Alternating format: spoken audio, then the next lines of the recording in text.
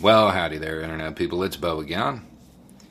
So, today we're going to talk about the Klamath River Basin. Right. It's a basin along Oregon and Northern California. There's a river and there's a drought. Because of that, people along the river, or people who are part of reclamation programs or whatever, they're having issues. One of the main issues is farmers basically being told there's not going to be water for irrigation. And that's an issue. And they're definitely going to be one of the groups that gets attention when this hits national news. I'm pretty sure this will. The other side to it will be an endangered species, salmon. And I have a feeling, I don't know this for certain, but I have a feeling that when it hits national news, that's how it's going to be framed. Farmers versus fish.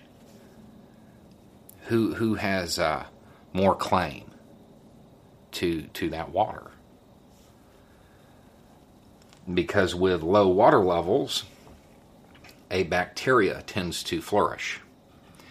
In fact, there was testing done of the salmon already that shows like 97% of them already have it, and it's impacting the juvenile populations a lot.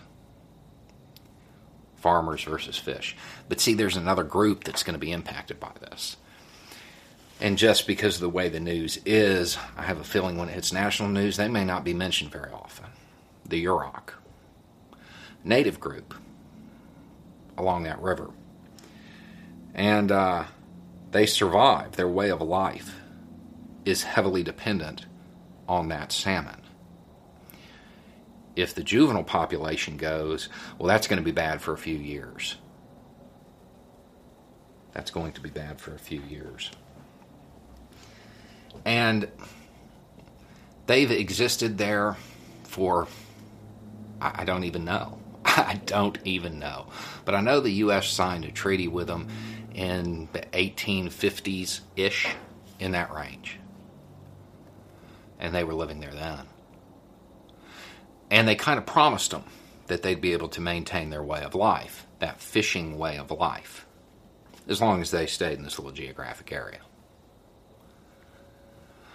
I'd say they'd have a pretty big claim. Now, the Yurok, they've got lawyers. From what I understand, they actually have good lawyers. But I have a feeling when the national coverage starts to happen, well, they'll be forgotten about. Because they typically are. When you're talking about a geographic area, and there are powerful groups at play, you have to remember those that are on the ground, who may not always have a whole lot of influence over the decisions. It's also important to note that if you're going to take a group of people and confine them to a geographic area, you can't make decisions outside of it that are going to lower their standard of living, impact their way of life, when they don't have any control over it. If you're going to confine people and keep them, well, you can have this little chunk here. You have a moral obligation to make sure they can maintain their way of life.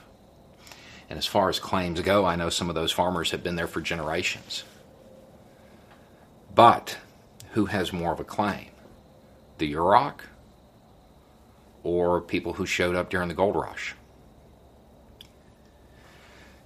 These are questions we're going to have to ask ourselves in the United States a lot. That drought is bad, and there will be more of them. There are going to be more and more disputes over water rights. And it's easy to get caught up in the fear because, not having water, that's a pretty serious thing. But when the coverage is happening, don't forget that there are people on the ground in these areas that are going to be impacted, that have no control over what happens. They're the people that may need the most support. Anyway, it's just a thought. Y'all have a good day.